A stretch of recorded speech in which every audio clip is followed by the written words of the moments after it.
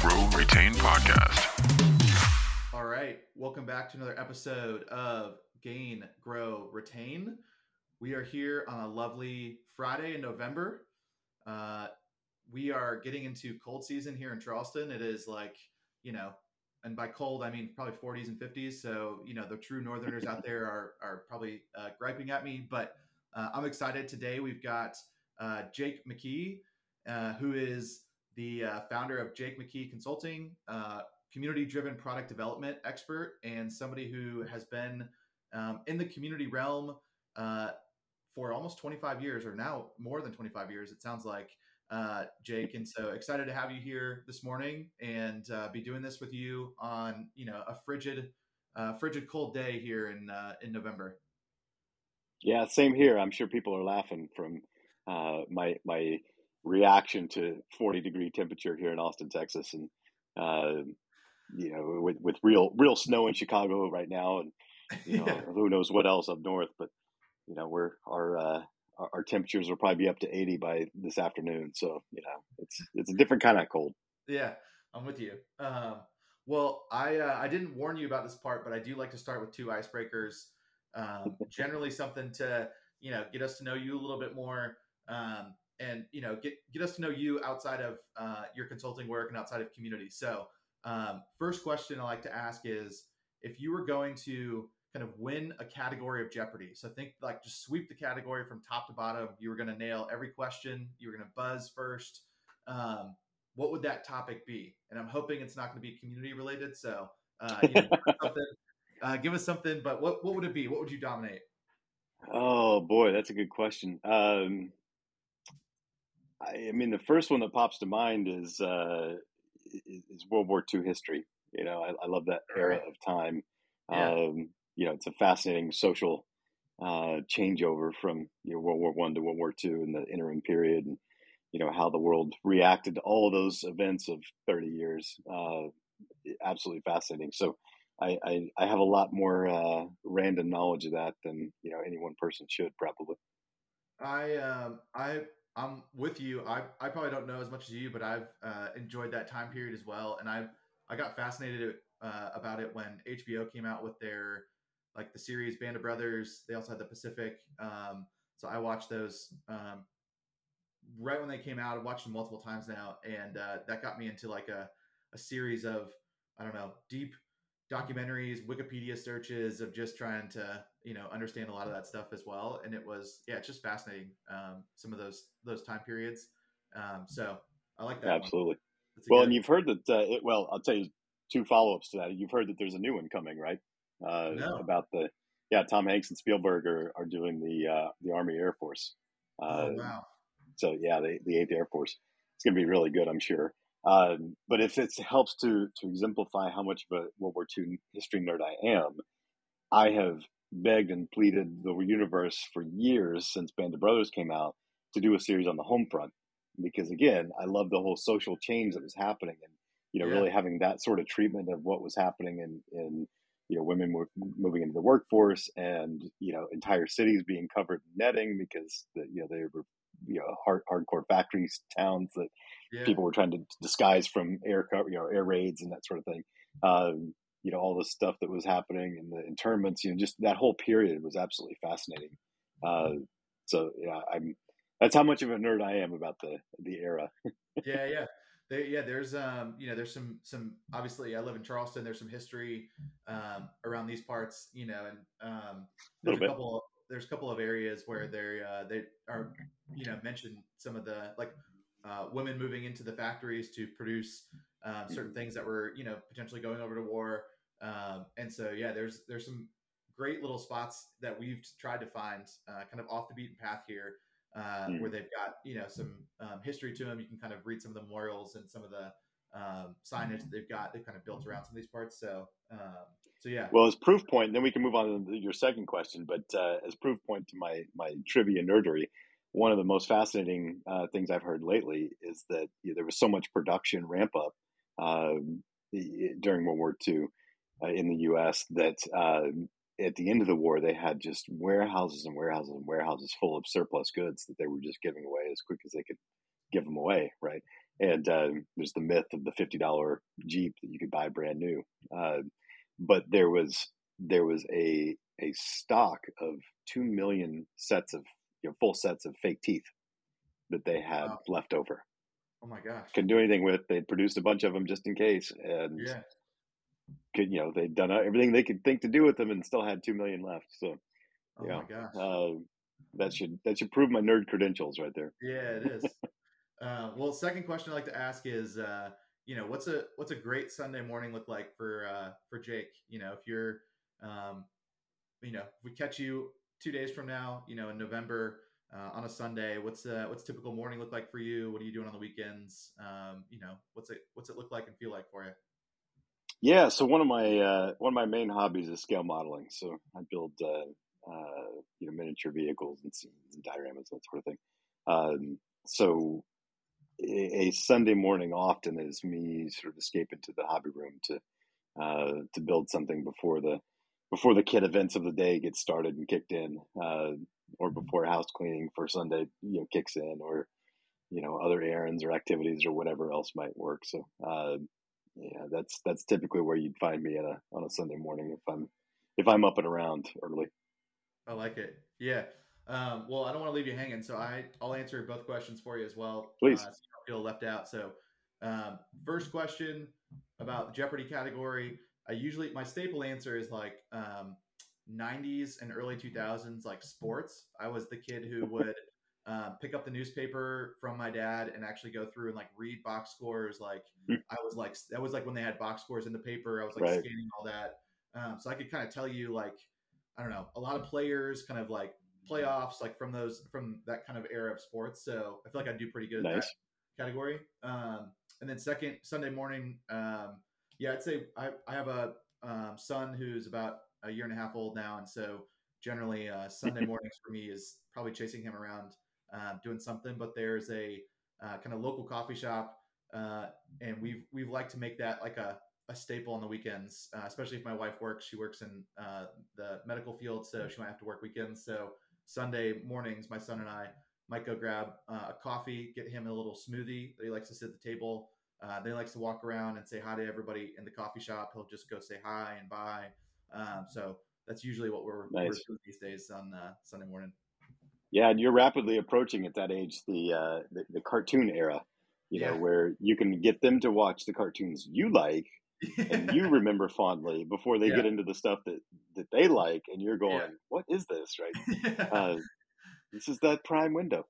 Yeah. I've been warned about the new era of like Blippi and some other things that are coming my way, and I'm like you said, I'm trying to hang on to the past if I Right. can. Well, I'm excited to do this. You've got obviously extensive knowledge around kind of all things community. You've been around this field and these types of executions now for 25 years, and so I'm curious, maybe just as a standpoint for you, do you feel like the conversation about communities and communities as really becoming something strategic in the business that you can leverage? Do you feel like that conversation has gained traction in the last couple of years? Given kind of where we've been with the pandemic and how relationships might have changed with our customers and whatnot. Do you feel like there's a change in the conversation, or do you feel like kind of community's been there for a number of years?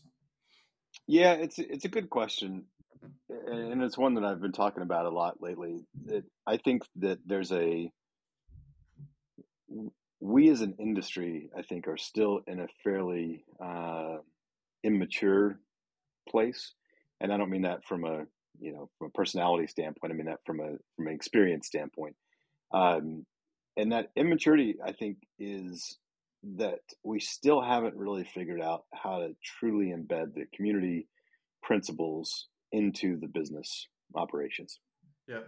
And we're not really thinking about enough. I say this broadly as a very big generic, because there's plenty of great examples to the opposite of what I'm saying.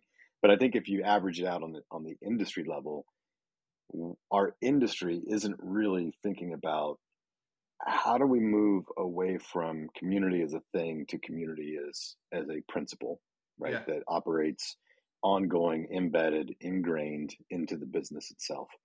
And the number one place to start with that is, what are the business objectives for the business, right? They Yeah. come down from the CEO, that are reported to the shareholders, that are what every part of the business is really paying attention to. And in 20, almost 25 years of doing this kind of work, that has consistently been a shortcoming, for myself and for many others that I've seen, right? That we're not really thinking enough about, um, beyond our own metrics and our own measurements, around success, and Yeah. in a community context. Um, I think we could all succeed pretty dramatically if we just set aside, um, our main reporting tool being a community set of metrics, and instead a business set of metrics that happen to be driven by community data, Yeah. right? And I know it's a small distinction sometimes, and it doesn't mean we don't do community dashboards and we don't do community metrics specifically for that. We still have to know how to run it. But I think really being clear on how we report out, how we engage with the rest of the business, is extremely important, right? And you hear this, your product managers talk about this all the time, that one of their core functions, one of their main roles, is not just the product piece, right? Running the product roadmap, working with the product development team to keep them on track, all that sort of thing. It's also, to engage every part of the business that's relevant, Yeah. right? And that is part of their function. And I've had more than one conversation in the last 6, 8, 10 months, with community people who have really reacted poorly when I've said part of a community manager's job is politicking. And it gets this real, like, oh, I'm going to push away from that. I don't like it. It feels uncomfortable. But the reality is, whatever word you might use, integration to the rest of the business or politicking or whatever it might be, there's a requirement for good community people doing good community work with successful embedded communities, to make sure that they're engaging with every part of the business that matters, and some that don't, maybe, to Yeah. the community mission, and to the customer experience, so that it is really bought into by all the parts of the business. And we talk a lot about what happens when layoffs happen. Is community the first to go? Well, it is, if it's easy to pick up and set aside, Yeah. right? If it's so ingrained, and you get the marketing team and the product team and the customer success team and the executive leaders going, hey, wait a minute, we can't get rid of the community because it's relevant to me. It matters to me. I've actually Yeah. participated in it. I see the value. It's a lot harder to lay the team off and shut down the community, right? Yeah. Because you have this full sense of it. So, I know that's a very long answer, but that's kind of my current take. I think we're getting better at that. We get better at it every year, of course, in a lot of ways. And just kind of round out the answer, you asked about the pandemic. I think that, I said since the beginning of the pandemic, when we heard a lot of people say, "Oh, everything's changed now. Everything's changed. It's never going to be the same again. We're in a completely different space with community." And my response was always, some things will change, and most things will go back to largely what the default human experience is. Yeah. And the default human experience is one of, kind of a common way of doing business, right? Yeah. And so we have seen some things where, my Dinner 5 event that I do for senior community leaders, has gone and stayed virtual, because virtual's worked really well, Yeah. right? It's because of one of the dynamics of that event, where, when I was doing it in person, was trying to find time for people, attendees, to find time to actually show up in person. It was really hard for them for a number of reasons. I think largely, having to do with life and what they did for a Yeah. living. Just being exhausted with the socializing for the end of the day, and also, a lot of us are at an age where we have kids that are, your kids' age. Um, but when we went to virtual in midday instead of evening and in person, the attendance was spiked through the roof. Yeah. Now, the way that we go about managing that process is largely the same as it's ever been. The way that we entice people to come, the way I market to them, or the way I recruit them, what we do during the events, all that's basically the same, uh, as it's always been. Yeah. And I think that's the dynamic of a lot of community interaction right now, is in some ways that, yes, we had a very big gift given to us in the pandemic, uh, from a community standpoint, in that people saw, oh, look what we can do. Whether we've been able to capitalize and maintain that is an entirely different discussion. Yeah. And that's more of a hit or miss, right? Some people have done really great things with that gift, and other Yep. people haven't been able to translate it into real big success. Uh, and I hate to say the pandemic had any sort of gift, but there was a few good things that came Yeah. out of that shared social experience for sure. And I think that realization that everything doesn't have to be traditional in person uh, type of activities was one of those. Yeah. The a couple things that stood out as you were talking about your answer. I think the idea that we need to translate what we're doing into business outcomes. Um, I think every kind of function in the business has gone through that maturation, right? Like, I Mm, think there is this idea of like, okay, almost like if you start at the very beginning of the funnel, like marketing and sales have already gone through this, but kind of years, they've got years on us, mm, right?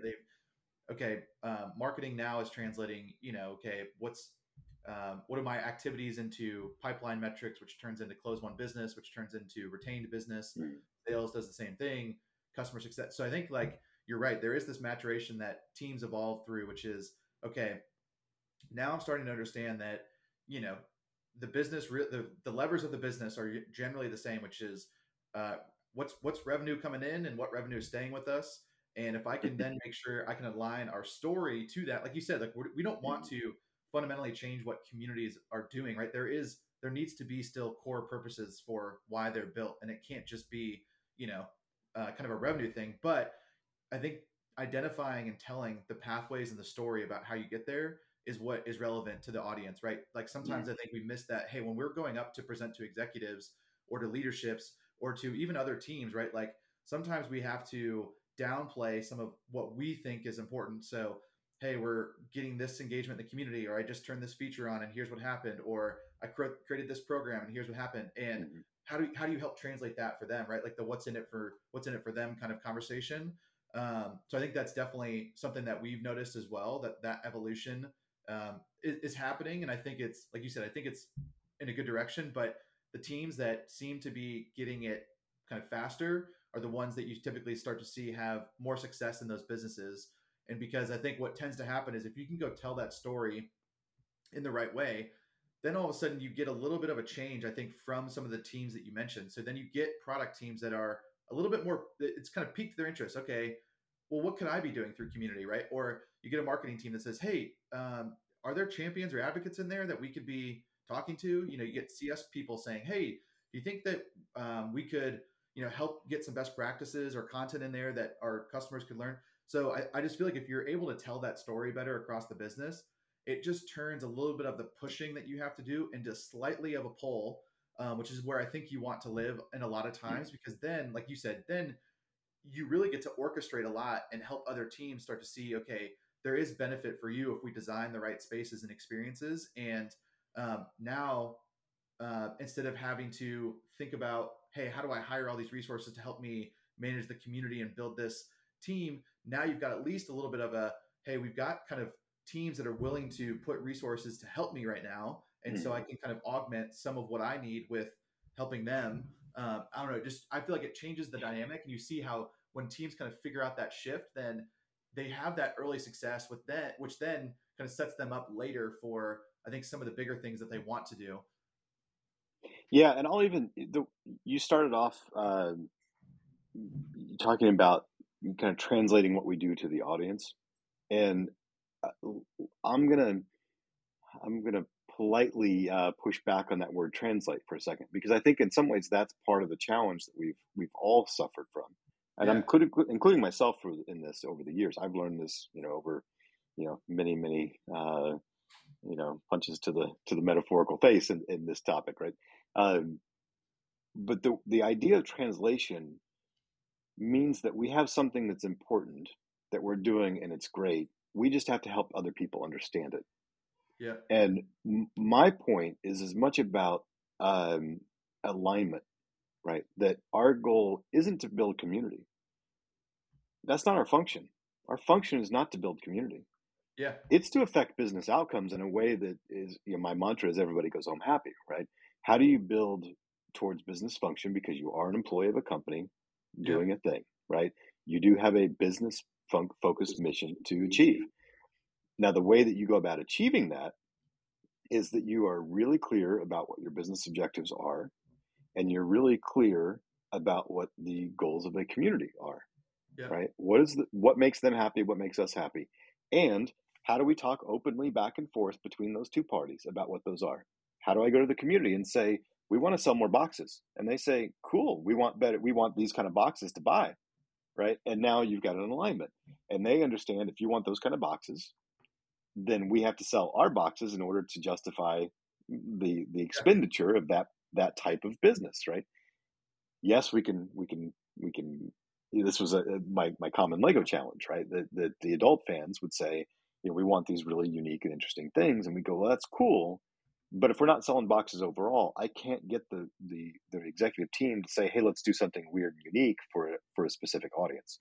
Now, you help us start selling, and all of a sudden they go, we really need to keep them happy. Yeah. And I say, I know. And the best way to keep them happy is to do these kind of projects that are still profitable, Yeah. but they're just not as profitable, right? They may take too much mental resource to get that return on the money versus these other things that get a much larger audience. But we get the larger audience by making the smaller audience happy, and they create advocacy on our behalf, right? And a paid source and these other things. And I think that's where we community people miss a lot of, is we get so focused on, and honestly, in many ways, this I'll push back on the business world.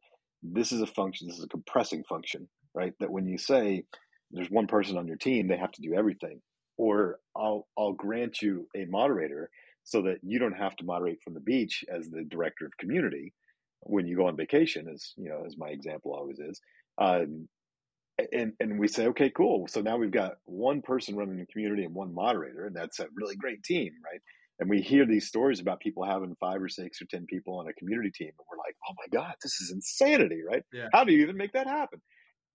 Well, there's a good chance they've made it more than a community function, right? They've made it a how we do business function, right? That this is part of how we deliver business to customers is through a community, and the community delivers back in these very specific ways that are aligned with the way we as a business talk about our goals for the year. Today's episode is sponsored by Higher Logic Vanilla. Stuck in the past with one-to-one engagement? With Higher Logic Vanilla, it's time to move past the status quo and go one-to-many. We call it scaled customer success, and it starts with community. More than just forums, community is the destination for engagement, the place where customers become champions and build stronger connections. So let's go one-to-many together. Visit vanilla.higherlogic.com to shake up success. Yeah. Right. And if you don't have, and this is, I've been doing consulting for a long time, and I cannot tell you how many community teams I've gone in. And the very first question I tend to ask is, what's the business goals? And I get community goals. And I say, no, what is the CEO being judged on? Yeah. What is the board judging the CEO on? Oh, I'm not really sure. Until we find that out, we are not going forward. Yeah. Right. Because we have some things to do in community. Those are functional, operational. They're not strategic until we understand what's going to actually push the business forward, because that's what's going to get us resources, buy-in, support, connection, alignment with other teams, all that stuff. Yeah. And I think if you keep drawing that down, like you mentioned, right, if you figure out what's really the top level metric that we're trying to go after, then that helps you then to prioritize what are our teams working on, right? So like you mentioned, we have limited resources, and what tends to happen is we think, well, we just need to keep doing everything. Everything's important, Right. We need to I can't possibly not do these things, right? And generally that's what happens too over time, is that people add things to their plate, and then no one ever really thinks to ask to drop something or to move something off. It's always just typically, hey, I'm just going to keep piling on. And like you said, that's where you tend to get into somebody who is always busy, always feels like they're doing activity. And then, like you said, then when you start to ask, okay, how can we translate that activity into outcomes? Like if what we're doing is aligned to the outcome that we need to go drive, then then everything should be important. But then when you start to look at that list, right, you start to break that down, you start to think, well, this one doesn't really help us to drive, new business or retained business. It doesn't really help us to drive, a stronger renewal rate. So we need to go correct that. So I think, like, to your point as well, if you start to understand that story at the top, your leader, right, should then start to dictate, okay, here's how we align the resources, and here's the projects that we need to be working on, because that is ultimately what gets lined back up. And then, like you said, that starts to help you build the plan. Like you said, when you start to get 5 to 10 people, it's not by happenstance. It's not just because you say, "Hey, I'm busy." It's because you've aligned. Hey, Right. we have these people doing these things, driving these outcomes. If we want to achieve, more in these areas, here's where I would use those people, or here's where I would use the resources or the technology, whatever else you want to go, get. Mhm. But like you said, I think that's oftentimes where some of the story breaks down too, is that people just miss that. They kind of just think about the activities they're doing instead of how it's actually manifesting itself into the outcome that you want. Yeah, and I'll say this: I absolutely agree 100%, and I think the reality of that type of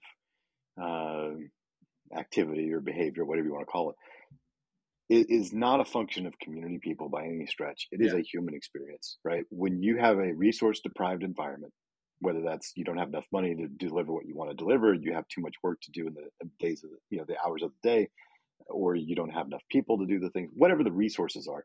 When you're in a resource deprived environment, your brain tends to go to a very, very tactical level. And without specific tools, which I'll tell you one of the ones I use in a second, but without very specific tools to maintain some level of strategic intent Yeah. for what those tactical decisions are, every one of us, every human alive, defaults to a what's in front of you small fix Yep. situation, right? And that doesn't position us well when leadership, when other teams come back, because they're not looking for tacticals. And to your point earlier, you sit in front of a CEO, they don't want to know what you just launched, what feature you're adding. They want to know why, Yeah. right? They don't want to know that you added 4 badges in gamification. They want to understand that gamification is going really well, which leads to this sort of business outcome, which Yeah. is driving this much revenue or connection or whatever the valuable metric is. And in order for us to improve it, we are continuing to make changes. Here's an example, Yeah. right? That's a really great conversation to have with the CEO, and it's fairly quick, right? You don't have to explain what gamification is. You don't have to, Yep. go into great detail about why gamification exists. But one of the tools I just mentioned, one of the ones that I've been using for years and really really love is the OGST framework: objectives, goals, strategies, tactics.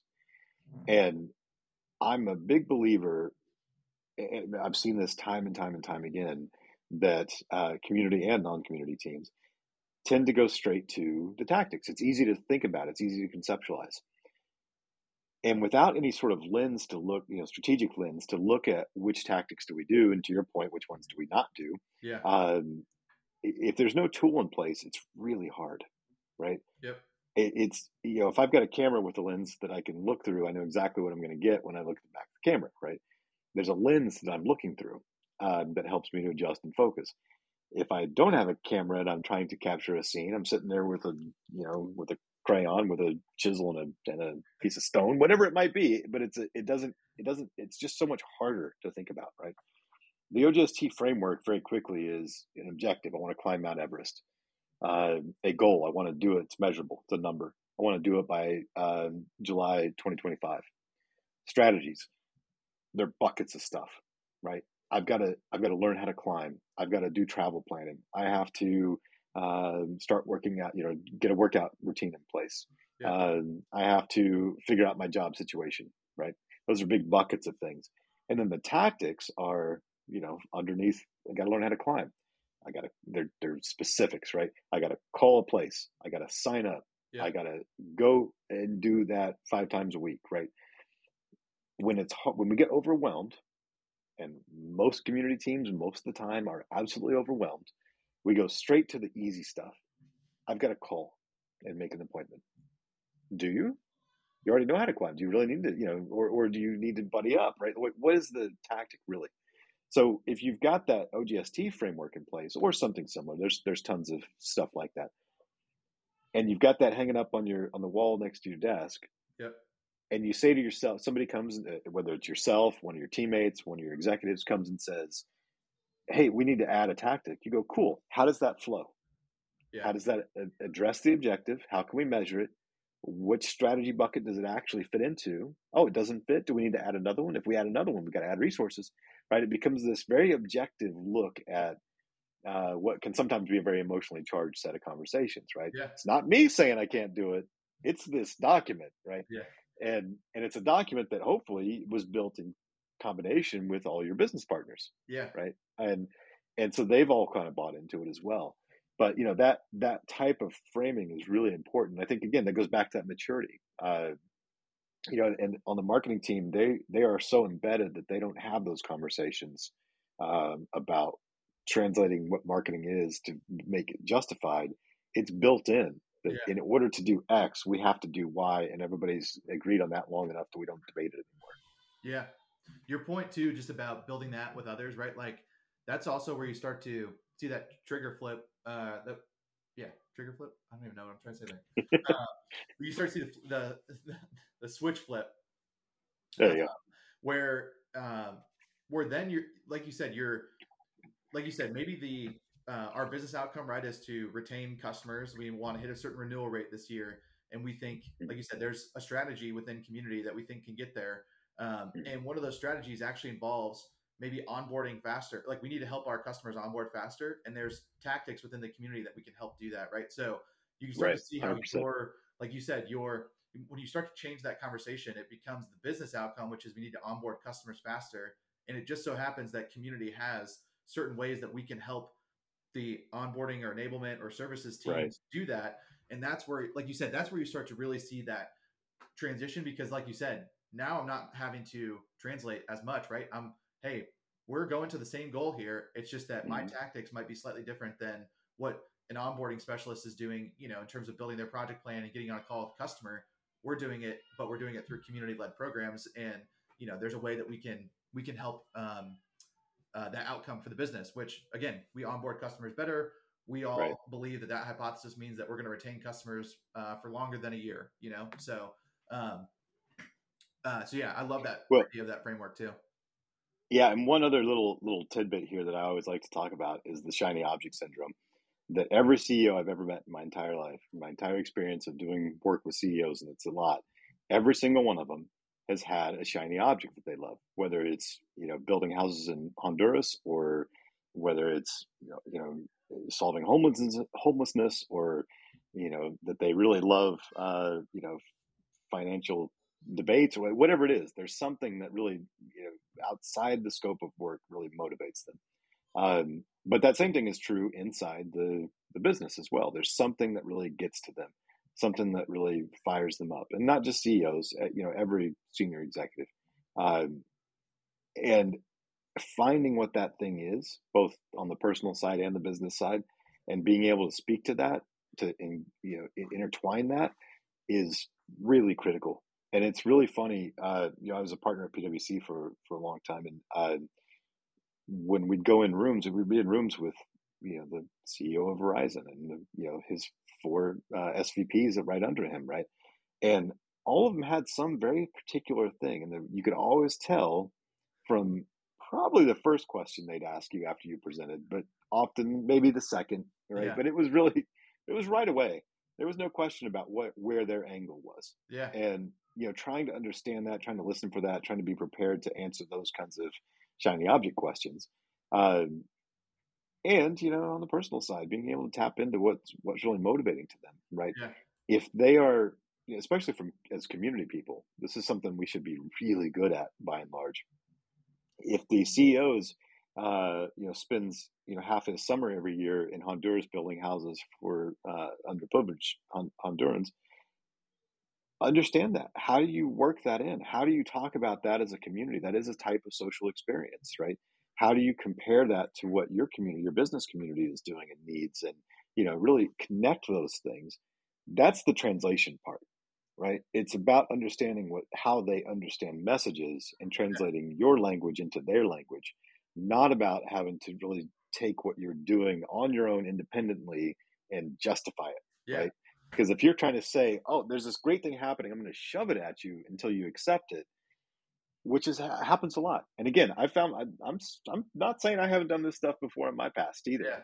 I'm just trying to get to the point where I'm not doing it as much anymore. But if you're taking what the community is doing and kind of shoving it at the rest of the company, instead of really understanding what they want and helping convince them to pull you in because they're going, oh, wait a minute, now I'm understanding how that relates to me. Yeah. This isn't just, if you talk to a marketing person and, hey, I want you to be more engaged, or I want you to help support these events. It's not a conversation of just siphoning off money out of their budgets and into yours. And if it is, which a lot of people might start there in how they're presenting and also how they're receiving, then you've already failed. Yeah. If you get to the point where you understand that the marketing team is having a problem with,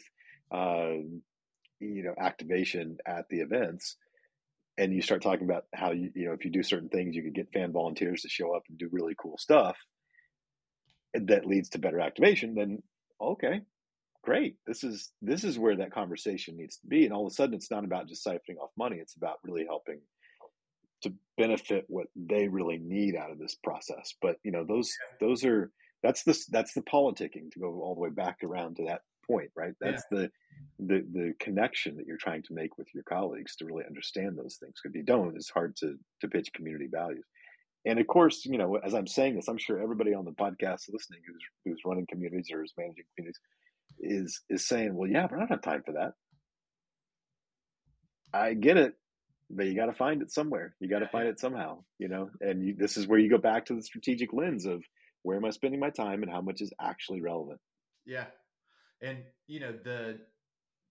to put a bow on what you just talked about there too, like that is a big part of change management, right? Is helping to bring people through that change. And like you said, not shoving it at them, but making them feel like they're a part of it.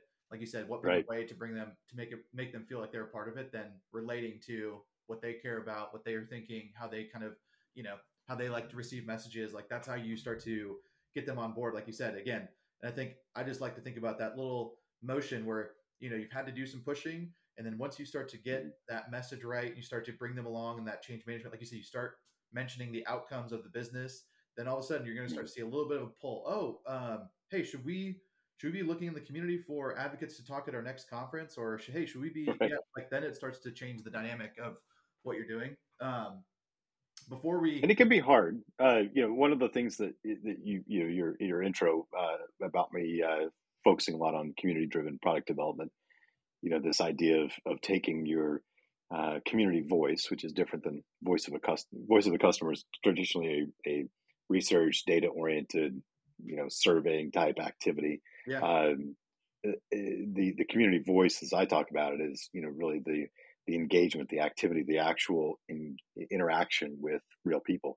How do you take that community voice and stick it into the right parts of the product development process at the right times, right? So it's the right people, the right timing, the right ask of those community members, and the right outcome, right? How do you figure out what those things are? And in that process of community-driven product development, very often there's a lot of resistance from product teams, for instance, or product managers to do that. And there's nothing they can add. We've already got this. We do voice of the customer. How is this better, different? Until they see people reacting in real time. Yeah. And until they understand that there is value that comes from people who don't have as much experience as they do with this particular product development process, reacting to it in a kind, loving way, but in an honest way, right? A community member saying, yeah, I'm not really a big fan of that. Or you gave me a test product and I tried to use it and it didn't work, right? And see, there's a connection there. But that process takes work, right? That is the job. That is the community management function, is to try and figure out how to convince the product managers, just give me a chance. Yeah. Just try it once. Try this one small thing in order to get those insights, which then grow into bigger things, right? A huge part of what I help product and community teams do on the product development side is finding those right set of activities to just try it. Let me show you how good this can be, and figuring out what that right balance of size and immediacy is to get past whatever resistance they may have. Because I have yet to have a product team fully resist forever. Yeah. I've had almost all of them resist up front, right? Yeah. In some form or fashion, right? And finding the ways to really put real people in front of those product teams and say, look, here's a community member, here's what they're doing, or here's a small group of community members. They have great ideas, and you doing the work to choose the exact right people help get them up to speed a little bit, not bias them, but just get them prepared, Yeah. and create good fun activities and interactions that are fun for both sides, right? Yeah. Everybody Yeah. goes home happy. But then lead to this idea of like, oh, okay, cool. I've broken through the hard exterior, and now we're into the soft, gooey center of awesomeness, right? Yeah. Uh, this is really cool. I want more of this. But that is part of the job of community management. It's not just to run the group once they're there, right? Yeah. And it's not just to throw up some product ideation and say, well, here you go. There's a list of ideas, right? And I think Right. You give us your ideas. Everybody else will rate them, and then we'll decide whether to do them or not. And you'll never hear from us again. yeah.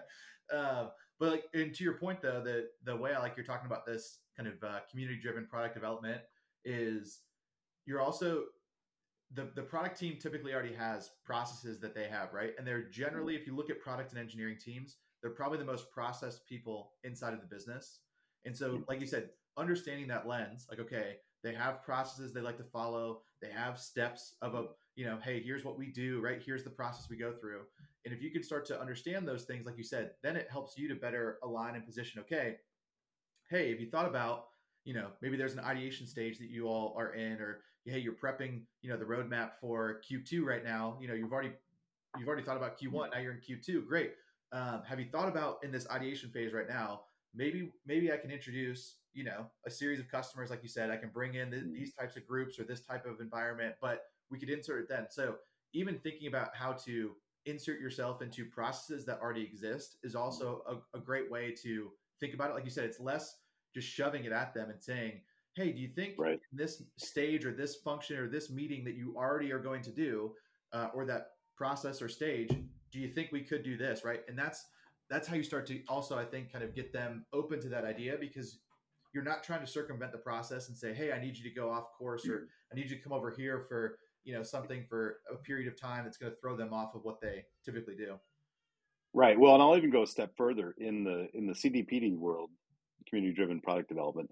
Um, the only way to work with those teams is within their existing processes, because there's no value in saying, hey, I've got community members, I'm going to shove them in and sort of attack you with input, right? The goal is to say, what is your process? How do you do things? And where are you coming up short, or where could you have value? And then again, the right people, right timing, right ask, right outcome. Yeah. Right.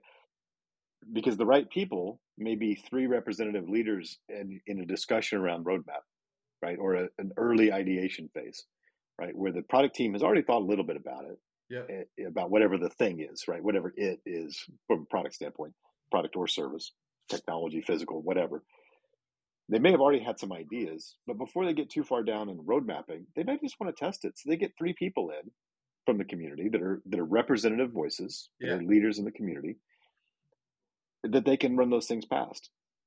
And then they go, okay, cool, thank you, appreciate that. Now we're going to go create a roadmap, and we're going to start working on prototyping or concepting even, and the concepting, you bring in 10 people, and you get a sense of, on the paper mock-ups, how does this feel? And again, it's not the two-way mirror room. Yeah. Right? This isn't data oriented. It's not, does this work functionally, or do they understand where the buttons on the screen are? That's also important work. It's just not what we're talking about here. We're talking about getting people involved in that process, because the best thing that comes out of processes like that is advocacy. Yeah. Post-launch advocacy. Because really what you're doing, at worst case scenario, you get nothing out of the product development process. They add nothing. And that has never happened in my experience once. But for today, we'll say maybe that happens sometime. What you do get is a bunch of people who have been part of this process. And I have to pay a royalty to my old business partner, Sean O'Driscoll, for coming up with this one. But he always talked about the ugly baby. Everybody's seen an ugly baby. Nobody's had an ugly baby, right? And when it's mine, I protect it. I love it. I care for it. And it is beautiful, no matter what.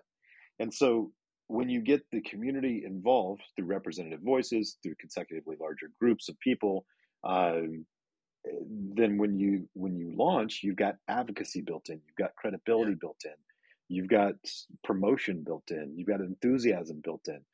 But you can't just show up, and this is where a lot of people, with a marketing mentality fail, is that they show up at the very last minute when the product is baked, and they say, cool, how do we get people excited to talk about it? well, it'd be nice if we'd started a little earlier so that there was a Yeah. real connection there, right? Uh, and we did that with one of my favorite projects of all time was years back when Lego Mindstorms, the robotics product, Yeah. was going from version one to version two, and there was 10 years in between when version one launched and when version two was going to launch. Oh, wow. For a technology project, you can imagine how outdated it was. Yeah. But we also had a huge community of people that had spent thousands of dollars to buy all kinds of parts and components, right? And spent years and years hacking and learning and creating. And so one of the number one things as a community thing that I was worried about is when we launched that there would be a huge backlash Yeah. because nothing was backwards compatible. It was vastly too complex to do that for a product of that price point. And I said to the product team and the marketing team, if we launch to one of the biggest users of this with a lack of enthusiasm and credibility, we're gonna be hurting on the sales side. And they both said, well then, okay, that's fair. How do we solve it? So I said, let me pick 4 people from the community, representative voices, good people you can work with, people you'll enjoy hanging out with, and let me insert them into the product development process. And so we did. It took me 3 months to find and sort of pick those right 4 people. Yeah. And the product team went into it thinking, I mean, they don't really have much to offer to us, but hey, if it's part of what's going to make the product successful, fine, we'll do it. We'll entertain you, right? And before you know it, the person that represented the hardware side of things, he was given really great hardware ideas and even like sketching up schematics to say, hey, what do you think of this? The person that represented the software side was saying, hey, here's really great ideas, and maybe here's some ways, some prototypes of how that feature might work, right? The person who was doing events was talking about really great amounts of events. Like it was really clearly connected to Yeah. what the product team was doing, and all of a sudden they were like, this is great. They ended up asking me to add 5 more people to the team, right? We had a team of 9, and when the product launched, there was but a tiny whimper of complaint about not being backwards compatibility because so many people said, well, I don't like it, but if John and Ralph and Steve and Dave were involved, Yeah. I trust them. They represent me. They must have done the best they could. What do you got? Let's talk about it. Let's buy Yeah. it. Yeah. Right. And that's this advocacy piece that needs to be a huge part of why you do these products and projects in the first place. Yeah. Oh man, I love that. That like gets me excited too, just because like you were saying, like you always hope for those moments, right, where you get people who then just go champion it as if it was their own, right? Like now you have 9 people that are on the message boards, that are in the spaces that we don't even know about as a company, talking about it, saying things, saying positive things, trying to limit what people are saying, like that is like the key about how you start to unlock some of those things. So Yeah, as you said, how do you, this question comes up all the time. I hear it from marketers, product developers, executives, community people, everybody. How do we get them to make them act or respond as though it's their own product? yeah. Make it their own product. Yeah. Yeah. Get them involved in a way and in a timing that makes it clear that they were there from the beginning. Whatever that means, right? Every project is different. That's why, the work I do is looking at that, the product, the team, the reality, the community that exists, the customer base that exists. What do we do there to make it feel like it's their own, right? Yeah. So when it launches, I'm inclined and interested and excited about advocating on behalf of that product. But I'm not going to do it if you come to me right before you launch and say, I think you'll really like this that we've spent the last 3 years working on. Yeah. Cool. I might buy it, but I'm not going to advocate for it. Yeah. Very different.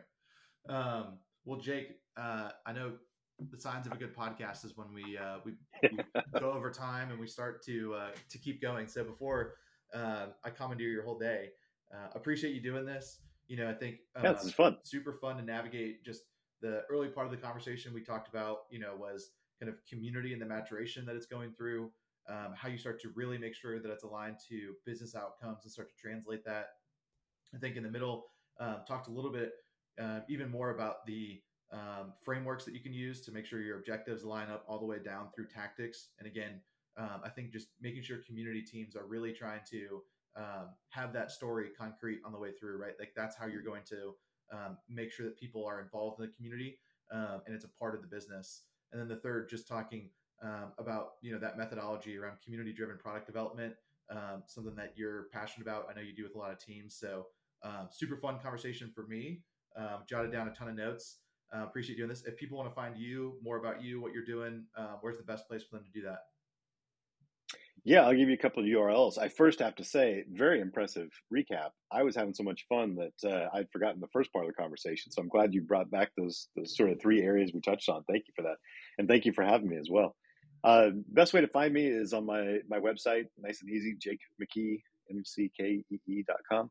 And if you're interested, if you're a senior community professional or a highly experienced community professional that's working in community or running a community, I do this Dinner 5 event, jakemckee.com/dinner5. It's a 5-person, once a month virtual event, connection, camaraderie, and conversation. Just a real fun cone of silence conversation with peers. And then if you're interested in the community driven product development side of things, also nice and simple, jakemckee.com/CDPD. Gives you a bit more information about kind of my methodology and my approach, but lots of contact buttons on the site too. So if you want to reach out, feel free to drop me a line. My email's also easy, jake@jakemckee.com. Awesome. And we'll make sure and link all those in the show notes, make it easy for everybody to do that. But appreciate your time in doing this. I feel like there could be a second episode at some point in the near future. Just hey, let me know when. I'm happy to do it. Awesome. Well, I hope you have a good weekend, and we'll catch you next time, Jake. Thank you. Sounds good. Thank you. Hey, everybody. Jay here. Thanks for tuning into the podcast. This started as a labor of love for Jeff and I a couple of years ago, and it's really turned into a movement around customer success and community, and we couldn't be more thrilled to be a part of it. We grow this by word of mouth, so we'd love it if you're willing and you find value in what you hear on this podcast. Leave us a rating or a review on Apple Podcasts or Spotify. It'll help us grow and provide value to more customer success professionals. Also, if you haven't yet, please sign up for Gain, Grow, Retain, the online community. It's gaingrowretain.com. You can meet other people, make one-on-one connections, share ideas, get ideas, grow your career ultimately. Be on the lookout also for live events, both in person and virtual this year. We're excited to get back to that. And thanks for being part of the community. We look forward to talking to you soon.